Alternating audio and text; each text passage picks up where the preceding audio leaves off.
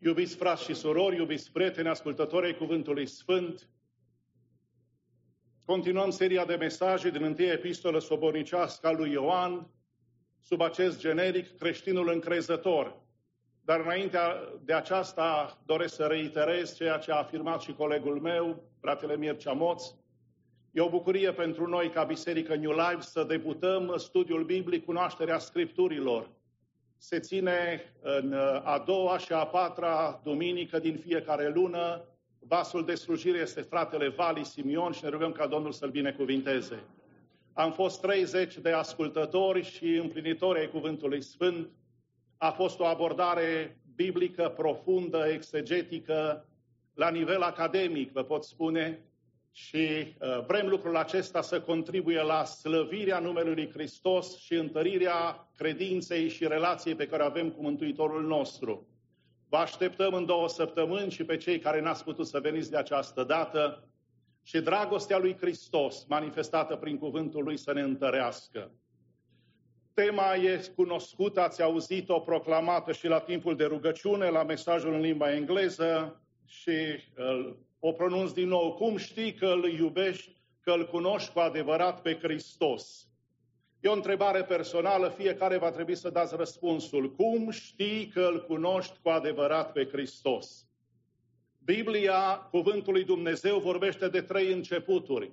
Geneza 1, la început Dumnezeu. Ioan 1:1, la început era Cuvântul. Și 1 Ioan 1:1, ce era de la început. Scopul cu care Ioan, ucenicul iubirii, scrie epistola aceasta, o avem în 1 Ioan 5:13. V-am scris aceste lucruri ca să știți că voi care credeți în Fiul lui Dumnezeu, credeți în numele Fiului Dumnezeu, aveți viața veșnică. Nu se mai negociază lucrul acesta, nu se pune la vot. Voi care credeți în numele Fiului lui Dumnezeu, aveți viața veșnică. Mulți au pretins că îl cunosc cu adevărat pe Hristos, dar realitatea era alta. Dă-mi voie să te întreb din nou, iubitul meu ascultător, cum știi că îl cunoști cu adevărat pe Hristos? Și pentru confirmare, apostolul Ioan prezintă 3 probe. Proba ascultării, proba dragostei și proba trăirii. Proba ascultării, versetul 3, uitați-vă, vă rog, în cuvânt împreună cu mine. Și prin aceasta știm că îl cunoaștem, dacă păzim, dacă ascultăm poruncile lui. Ioan se pregătește acum să enumere semnele distinctive al celor care se află în cadrul părtășiei creștine. Și primul semn este ascultarea. Versetele acestea este drept că sunt îndreptate negreșit asupra gnosticilor, care pretindeau că dispun de cunoștințe superioare cu privire la Dumnezeu, dar nu manifestau niciun interes față de păzirea poruncilor Domnului. Și apostolul Ioan arată că o atare cunoaștere este searbădă și lipsită de valoare. Ioan descrie ascultarea credinciosului în cele 3 aspecte principale. Păzirea poruncilor, versetul 3, păzirea cuvântului său, versetul 5, și umblarea după cum a umblat el, versetul 6. Cum s-a amintit de fapt, asistăm astfel la o progresie clară în gândire. A păzi poruncile sale înseamnă a asculta de învățăturile Domnului Isus, așa cum se găsesc acestea în Noul Testament. A păzi poruncile Domnului nu înseamnă a ne trăi viața doar în acord cu păzirea celor 10 porunci, ci a păzi poruncile Domnului înseamnă a ne trăi viața în acord cu cuvântul revelat al lui Dumnezeu, pe care îl avem în mod deosebit pentru noi creștinii în Noul Testament. Și cei care credeți lucrul acesta să spuneți împreună cu mine amin. Asta înseamnă a păzi poruncile Domnului. A păzi cuvântul Lui înseamnă a avea dorința de a face ceea ce știm că este plăcut Lui. Și a umbla după cum umblă El este expresia deplină a normei prescrise de Dumnezeu pentru copiii Lui. Înseamnă a trăi așa cum a trăit Cristos. Domnul Isus Hristos a făcut ascultător până la moarte și încă moarte de cruce. Filipeni 2:8. De la cine să învățăm ascultarea? Decât de la Hristos. Prin ascultare de adevăr v-ați curățit sufletele. 1 Petru 2:22. Ascultarea face mai mult decât jertfele. 1 Samuel 15:22. Și spun împreună cu Mântuitorul: ferice de cei ce ascultă cuvântul lui Dumnezeu și îl împlinesc. Luca 11:28. Consemnez câteva mărturii despre ascultare. Un om al lui Dumnezeu spunea: ascultarea este scara cea mai scurtă către cer. Ascultarea este scara cea mai scurtă către cer. Și acum ceva deosebit. Primii oameni n-au fost zidiți nici nemuritori, nici muritori, ci în stare de a ajunge fie la moarte, fie la nemurire, după ascultarea lor față de porunca lui Dumnezeu. Acela care ascultă și pune în practică cele ce învață, își zidește casa pe stâncă. Dacă însă ascultăm și nu urmăm ceea ce ascultăm, este zidire pe nisip. Un lucru mic este un lucru mic, însă ascultarea în lucrurile mici este un lucru mare. Frați și surori de la New Life și nu numai, cei care ați venit de prima sau de mai multe ori, vă provoc și vă poruncesc în numele dragostei lui Hristos: ascultați de Hristos și de cuvântul puterii Lui și veți avea parte de binecuvântare. Nu dați ascultare știrilor, nu dați ascultare președintelui în primul rând, ci ascultați de acela care e calea, adevărul și viața, președintele președinților și Domnul domnilor, Isus Hristos Domnul, glorificat să-i fie numele. Știi ce te rog? Roagă-te pentru că Dumnezeu ascultă. Ascultă pentru că Dumnezeu vorbește. Și crede pentru că Dumnezeu lucrează. Slăvit să-i fie numele. A vorbi înseamnă a semăna, iar a asculta înseamnă a culege. Dumnezeu le vorbește celor care își fac timp să-L asculte și Dumnezeu îi ascultă pe cei care își fac timp să-i vorbească. Și avem atâtea experiențe cu Dumnezeu. Dumnezeu îl va vindeca și l-a și vindecat pe fratele Teovancea. Domnul să-l binecuvinteze. Dumnezeu ne va asculta rugăciunile. Dumnezeu va aduce înapoi pe fiii risipitori. Dumnezeu ne va binecuvânta și ne va umple cu Duhul cel Sfânt. Și Dumnezeu ne va da harul de a vedea trezire spirituală la New Life și trezire spirituală în toate bisericile neoprotestante din Phoenix, Arizona.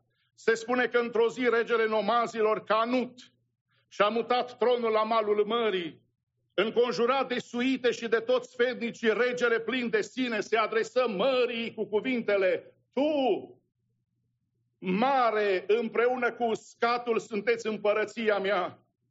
Liniștește-te, îți poruncește împăratul Canut.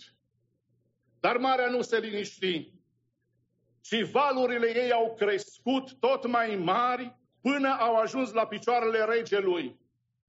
Văzându-și nimicnicia puterii sale, Canut se ridică de pe tron, își luă coroana de pe cap și zise: coroana aceasta trebuie să o poarte acela care poruncește și este ascultat. Regele Isus, Marcu 4:39, el s-a sculat, a certat vântul și a zis mării: taci fără gură. Vântul a stat și s-a făcut o liniște mare. Cum știi că îl cunoști cu adevărat pe Hristos? Roagă-te și trebuie să treci proba ascultării. A doua probă este proba dragostei, versetul 5. Dar cine păzește cuvântul lui, în el dragostea lui Dumnezeu a ajuns desăvârșită și prin aceasta știm că suntem în el. Pe lângă proba ascultării, avem și proba dragostei. Dă-mi voie să te întreb, iubitul meu ascultător, dragostea lui Dumnezeu a ajuns desăvârșită în tine, beneficiem de revelația dragostei, persoana lui Isus Hristos. Dumnezeu a trimis în lume pe singurul Său Fiu, ca noi să trăim prin El. Noi suntem obiectivul dragostei.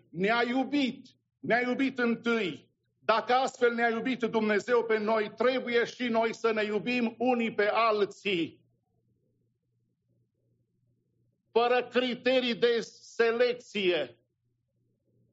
Dacă ar fi să ne testăm, uitați-vă în stânga și în dreapta, ești dator să iubești pe fratele și sora care stă lângă tine. Dar dacă te-ai duce în diagonală, de aici, de la Cuscu Daniel, tu nu ne prea știi deocamdată, dar zic așa, dacă te-ai uitat pe diagonală și până la ultimul frate de acolo, trebuie și pe acela să-l iubești. Pentru că pentru el a murit Cristos. Doamne, lasă ca să trecem această probă a dragostei. Că dacă suntem deficitari la aceasta, suntem deficitari la toate. Doctor Popa, frate Popa, dacă te-ai uita și în față și pe diagonală, cred că ai trece proba dragostei.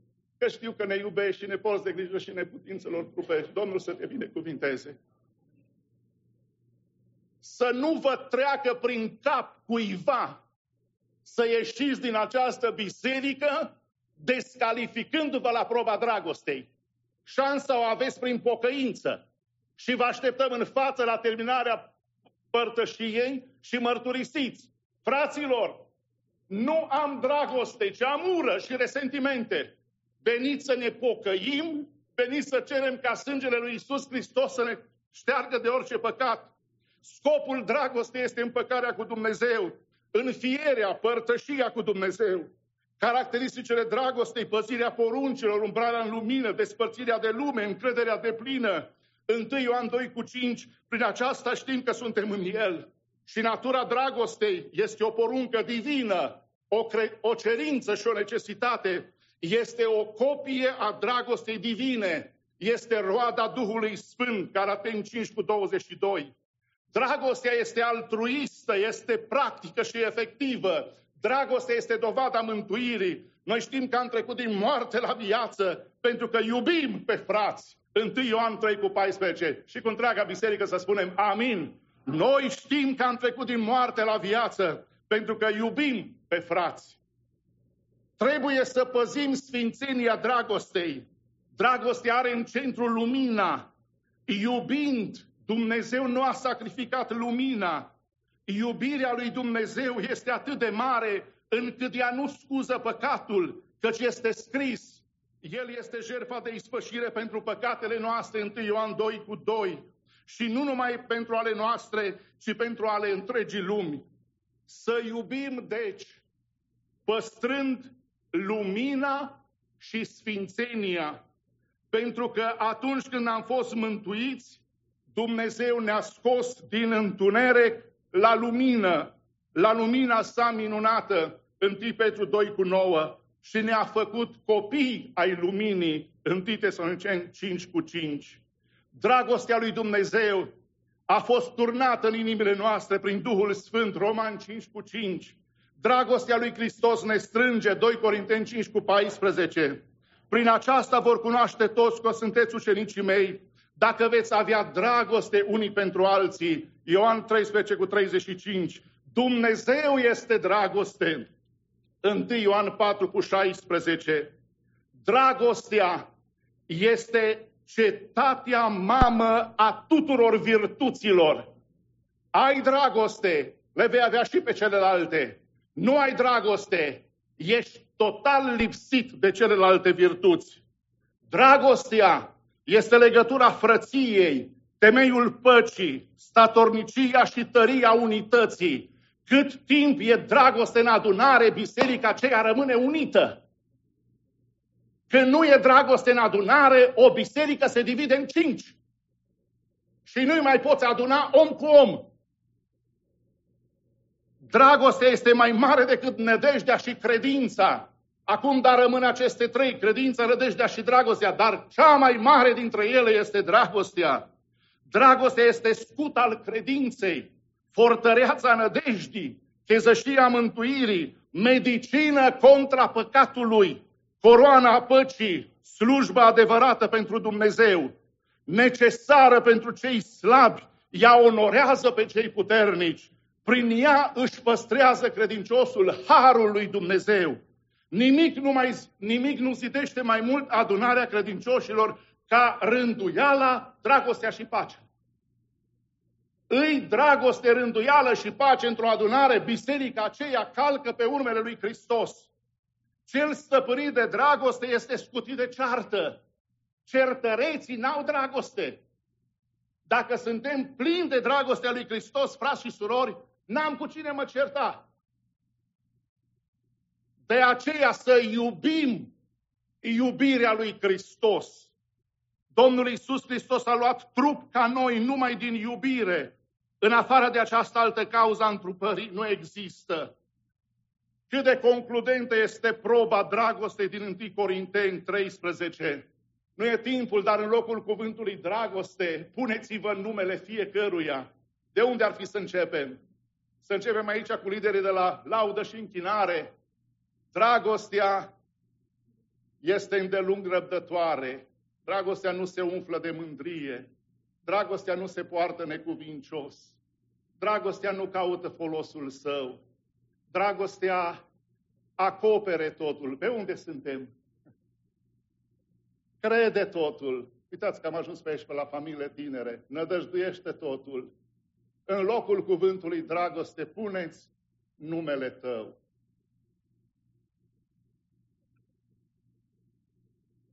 Cum știi că îl cunoști cu adevărat pe Hristos? A treia probă este proba trăirii. Versetul 6. Cine zice că rămâne în El, trebuie să trăiască și El așa cum a trăit Isus.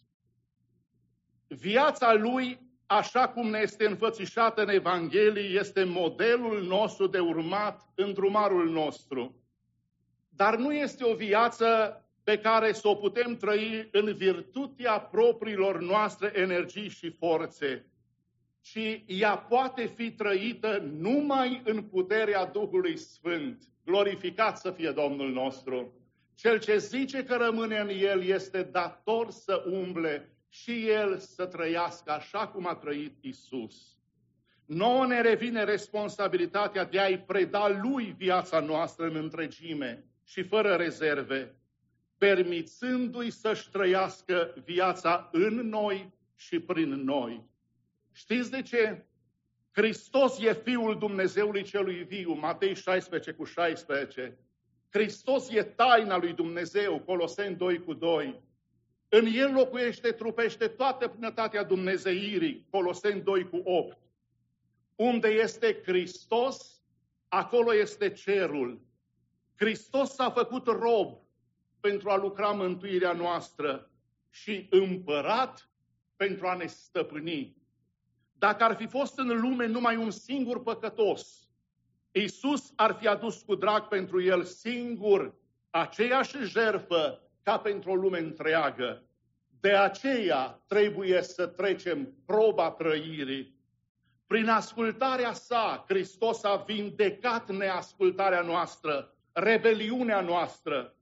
Isus Hristos este pentru noi modelul desăvârșit și trebuie să ne străduim cu toată puterea să ne asemănăm cu El. Pentru că cel ce-L iubește pe Hristos îl și imită și trece proba trăirii. De două lucruri să vă aduceți aminte. De două lucruri să-ți aduci aminte. Ai grijă de gândurile tale când ești singur, numărul 1. Și ai grijă de vorbele tale când ești alături de oameni. Și în partea finală doresc ca să vă prezint această istorioară care are o conotație deosebită legat de ceea ce înseamnă proba ascultării, proba dragostei și proba trăirii. Se spune că o companie de vapoare cu aburi, în urmă cu ani și ani, avea nevoie de un operator de radio și a anunțat pe cei interesați să se prezinte la biroul companiei la o oră anumită pentru interviu. Lucru uzual. Câțiva bărbați și-au depus cererile la timpul hotărât și în timp ce așteptau în încăperea, în anticamera biroului, au umplut încăperea cu zumzetul conversațiilor lor până într-atât încât niciunul dintre ei nu a luat seama semnalelor morse care veneau de la un difuzor din respectiva încăpere. Totuși unul dintre ei, care tocmai intrase și se așezase undeva mai deoparte, a sărit deodată și a intrat în birou. După câteva minute a ieșit cu un zâmbet larg pe buze. Primise slujba. Hei, strigă unul dintre cei care așteptau de câteva vreme, cum ai îndrăznit să intri înaintea noastră? Noi am fost primii aici. Unul dintre voi ar fi primit slujba, a replicat el, dacă ați fi ascultat mesajul de la difuzor prin semnalul morse. Care mesaj? Au întrebat ei în cor. Ce, nu l-ați auzit? Cum să-l audă dacă ei vociferau de-a puterea? Ce, nu l-ați auzit? A răspuns. A fost transmis prin mesajul morse. Omul de care am nevoie trebuie să fie tot timpul în alertă. Primul care aude mesajul acesta și vine direct în biroul meu personal, va fi angajat pe unul dintre vapoarele mele ca operator radio și dintre toți doar cel care a plătit preț acelui interviu a ascultat mesajul. Frați și surori, mai ales în perioada aceasta de zbuciumare, spunea cineva, când se vor destrăma relațiile dintre mulți care au fost prieteni, de aceea feriți-vă de a vă exprima opiniile personale. Ceea ce ține de domeniul personal, lăsați să fie domeniul personal.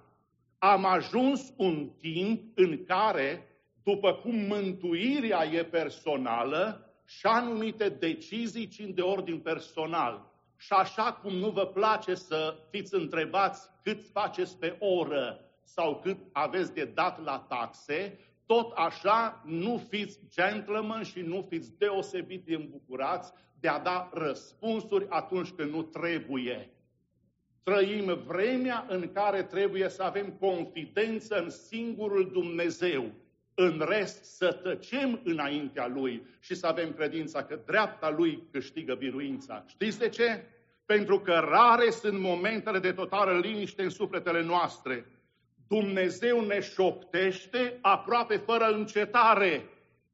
Dar trist e că noi nu auzim. Haide să facem liniște în sufletele noastre. Stai tu cu Dumnezeu în această dimineață și vezi ce îți va spune.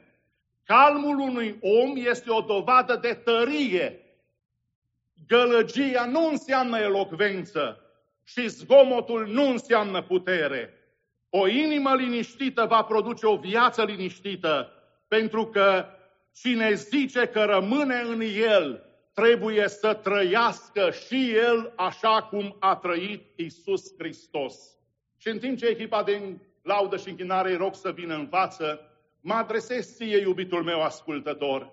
Poate ai venit pentru prima dată în acest sanctuar și nu știu cât ai înțeles sau cât nu ai înțeles din acest mesaj, dar te provoc să-ți evaluezi viața ta de până acum, care la nivelul celor 3 probe, proba ascultării, proba dragostei și proba trăirii. Prin aceasta arătând că îl cunoști cu adevărat pe Hristos și mă rog ca și El să te cunoască așa cum îl cunoști tu și de ce să nu fie clipa predării tale chiar în această dimineață. Domnul să dea duc de pocăință pocăiților și Domnul să dea duc de cercetare celor care nu sunt încă pocăiți. Vă invit să ridicăm cu întreaga adunare și să fim călăuziți prin Duhul de o cântare binecuvântată. Aș vrea, Iisuse, scump să fiu ca Tine în pribegia mea pe acest pământ. De atâtea ori cât grea ispită vine, să o biruiesc prin Sfântul Tău cuvânt. Domnul să vă binecuvinteze și El să fie slăvit acum și în veci. Amin.